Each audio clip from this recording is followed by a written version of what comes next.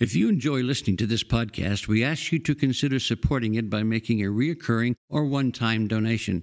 Visit Mayflower's website at www.mayflowerucc.org and click on the Donate Now button. Donations made to Mayflower's Radio Fund are tax-deductible and go toward keeping this podcast available.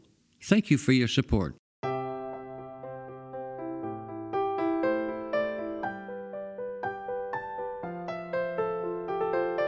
The sermon you are about to hear was preached at Mayflower Congregational UCC Church of Oklahoma City by the Reverend Lori Walke, Associate Minister at one of America's premier liberal Protestant pulpits.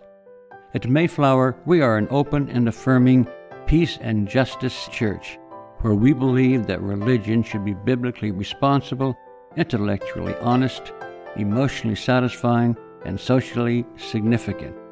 We go now to the pulpit of Mayflower UCC Church of Oklahoma City and to the preaching and teaching of Reverend Lori Walke. Will you pray with me?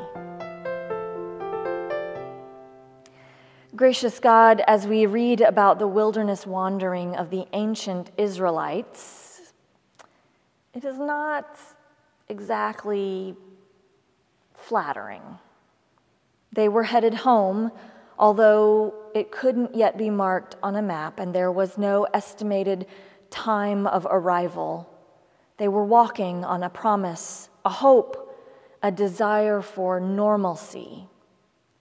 But, as the text says, the people became impatient on the way.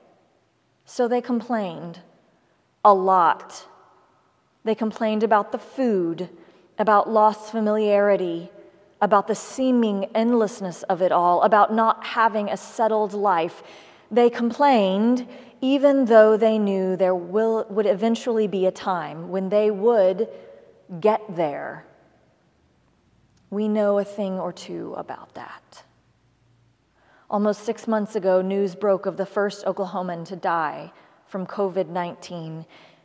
And even though we were a bit shaken, the people became impatient on the way. 2 months ago, we learned that a 13-year-old became the first child in Oklahoma to die from COVID-19, and we were shocked and heartbroken, for it turns out that the virus will attack the young and the healthy, but the people became impatient on the way. A few days after learning of the first pediatric death from COVID-19, it was announced that our state held claim to the first governor to test positive for the virus after he attended a super spreader event without wearing a mask or practicing social distancing.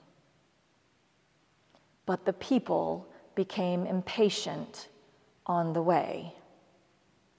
Time and again, the so-called pro-life contingency has claimed that the virus is only deadly for the elderly and those with underlying health conditions. The people became impatient on the way. But some of us are grieving the death of our last living grandparent this year. Some of us believe that underlying health conditions shouldn't be a death sentence. Some of us are unwilling to give up our parents, our children, our school teachers, our elders, our neighbors, and our humanity, even though we are grieving the loss of familiarity, the seeming endlessness of it all, and not having a settled life. So let it cease to be said of us that the people became impatient on the way.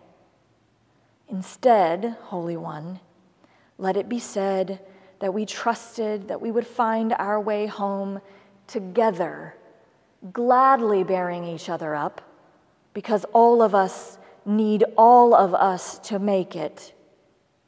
We pray in the name of unconditional love, which has yet to fail us. Amen. The sermon this morning comes from Dolly Parton's song, Jolene. Jolene, Jolene, Jolene, Jolene, I'm begging of you, please don't take my man. Jolene, Jolene, Jolene, Jolene, please don't take him just because you can. The scripture lesson also comes from 1 Samuel chapter 18, verse 1. When David had finished speaking to Saul, the soul of Jonathan was bound to the soul of David, and Jonathan loved him as his own soul. Here ends the readings from several traditions. May God grant to us wisdom and courage for interpretation. Jolene. It's been covered by more than 30 singers over the years in styles that range from Olivia Newton-John's 1976 disco version to the rollicking White Stripes version to the goth rendition of the post-punk band The Sisters of Mercy. Dolly Parton wrote and recorded Jolene in 1973, and in early 1974 it went to number 1 on the country charts. In 2011, it posted at number 219 on Rolling Stone's list of the 500 greatest songs of all time. Lots of people are familiar with this song, but really, lots of people know this song because it's an other woman song. Dr. Nadine Hubbs, professor of women's studies and music at the University of Michigan and author of several books including Rednecks, Queers, and Country Music, explains that the other woman song is a subgenre of the cheatin' song. A cheatin' song is usually sung by a man who is brokenhearted and is lamenting the lady lover who's cheated on him. There are literally thousands of these songs. If you think about music itself as the multiverse and country music being one universe, there's a galaxy in that universe called the cheatin' song. And if you go into that galaxy, there's a solar system filled with songs by women who are singing not to their man, but to the woman who is about to take their man. Typically, Dr. Hubbs writes, when female country artists sing to or about the other woman, the address is adversarial, if not downright menacing. Examples include the Loretta Lynn classic Fist City and Carrie Underwood's 2006 #1 hit Before He Cheats.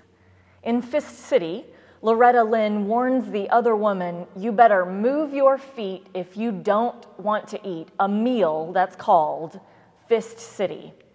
She refers to her rival as trash, a slur that Underwood also invokes along with tramp in imagining her rival. But Jolene is a strikingly different kind of other woman song. Dolly speaks to the other woman in a way that could certainly be described as loving. Far from adversarial, Dr. Hubbs continues, the lyric starts as a plea and quickly turns rhapsodic, an ode to the other woman's beauty and desirability. Parton's narrator rehearses the incomparable qualities of Jolene's hair, her skin, her eyes, her smile, and her voice. She proclaims her vulnerability to, and even contingency on, Jolene. My happiness depends on you, and whatever you decide to do, Jolene. This affectionate plea has caused more than a few musicians, fans, and scholars to wonder if there is a different reading of these lyrics, a homoerotic reading, a reading that opens up the possibility that the narrator and Jolene get together if the guy doesn't work out. Dolly tells two different but mutually compatible stories about Jolene and its origins that effectively sustain both hetero and homonormative readings of the song. And this gives the song, as Dr. Hub describes, a queer aura, one that better speaks to and acknowledges the spectrum of human sexuality, which is particularly important given country music's reputation as hyper-straight and homophobic, which is not unlike the reputation of the church and traditional interpretation of Scripture as hyper-straight and homophobic. Homophobia, though, is not what we actually find in Scripture, which you've heard from this pulpit and many other pulpits before, but I'm not sure it's enough to explain that the concept of homosexuality as we understand it did not exist in ancient Israel or in Jesus' day, or that it is enough to dissect Paul's Greek to show that he wasn't homophobic either. The church has some ground to make up. So perhaps instead of simply saying, all are welcome, the church needs to regularly and explicitly name the very real queer aura that exists in Scripture. Take, for instance, the relationship between David and Jonathan. You'll remember the story of David from Sunday school, the boy who took out the giant Goliath with just a rock and his slingshot. David is usually thought of as a man's man. After he felled Goliath, David cut Goliath's head off with Goliath's own sword. As theologian Stephen Patterson recalls, when I saw the color illustration of this in my Bible, I thought it was cool. Another legend relates how David won his way into the royal family by presenting King Saul with the foreskins of 200 Philistines. This was not illustrated in my Bible. Eventually, David himself would become king, subdue the Philistines, and establish a kingdom that would be the symbol of Israel's golden age for centuries to come. But here's something Bible school doesn't often teach about David, the toughest, meanest warrior king in Israelite history. David loved Jonathan. Jonathan was King Saul's son. The 18th chapter of 1 Samuel describes their first meeting when David appeared before Saul, still carrying the head of Goliath in his hand in this way. When David had finished speaking to Saul, the soul of Jonathan was bound to the soul of David, and Jonathan loved him as his own soul.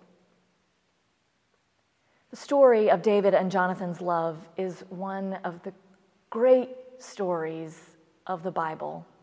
It is a classic tale of star-crossed lovers. King Saul soon becomes jealous of David because his prowess as a warrior exceeds even his own. But Jonathan conspires with David to keep David safe from Saul's wrath.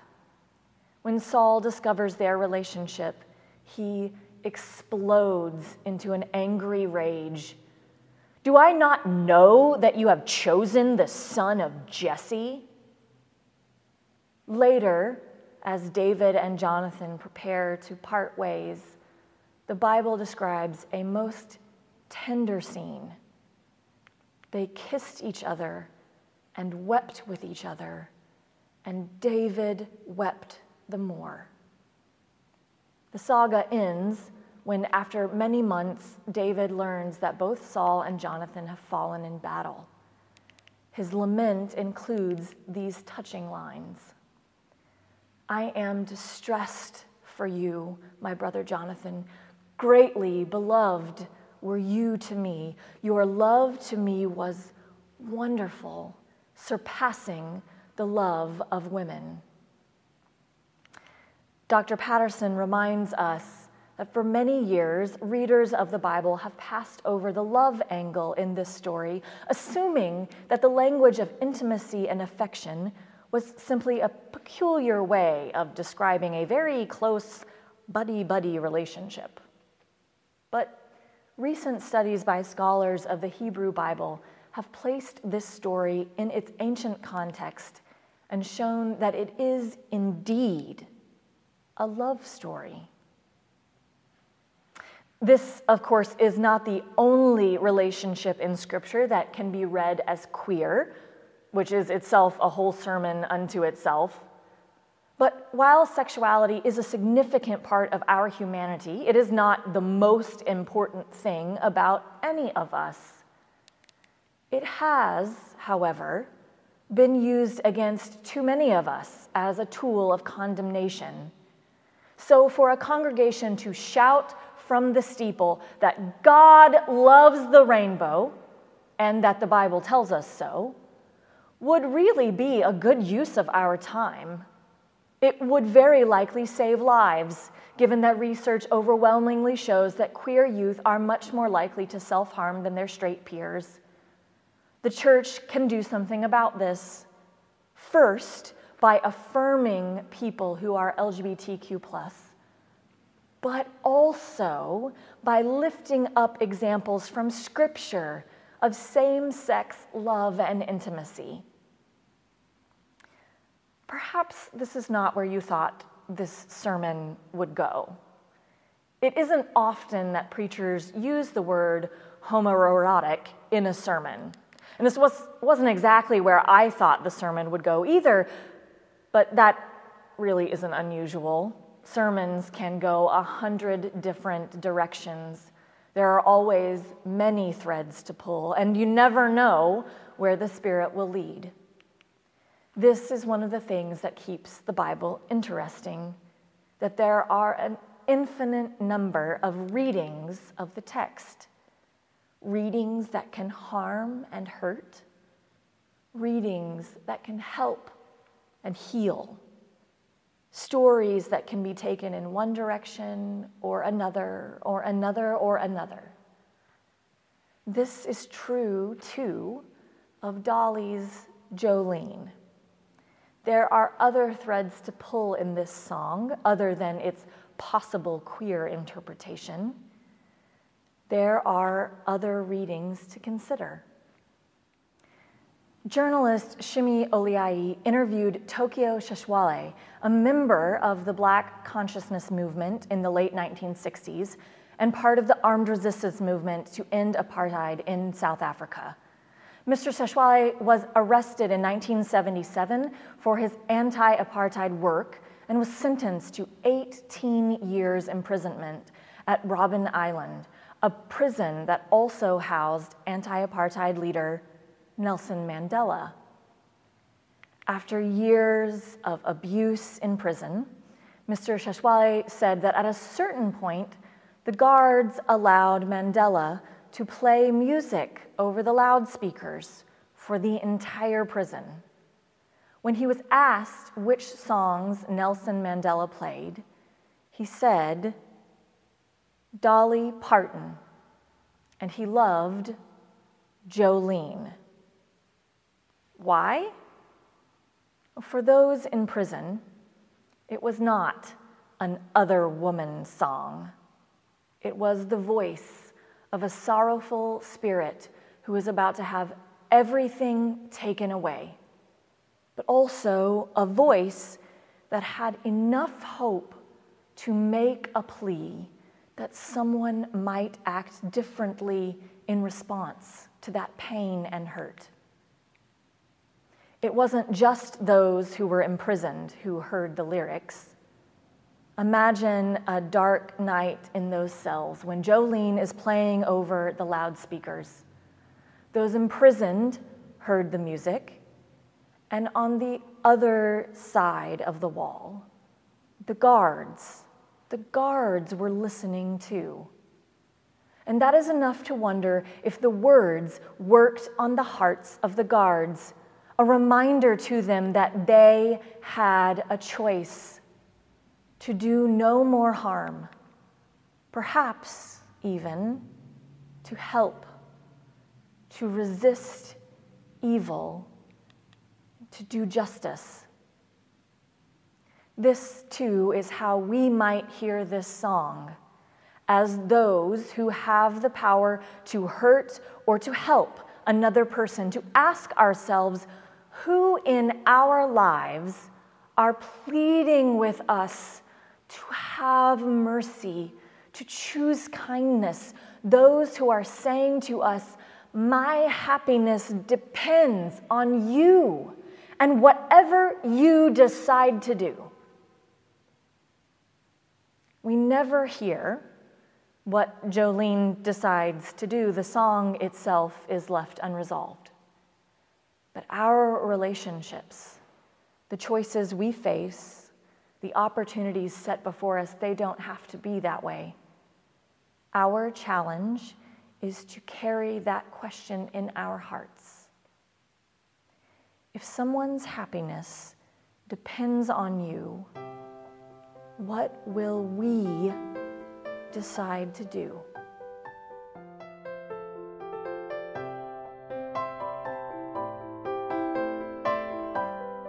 You've been listening to the preaching and teaching of Reverend Lori Walke, Associate Minister at Mayflower Congregational UCC Church of Oklahoma City.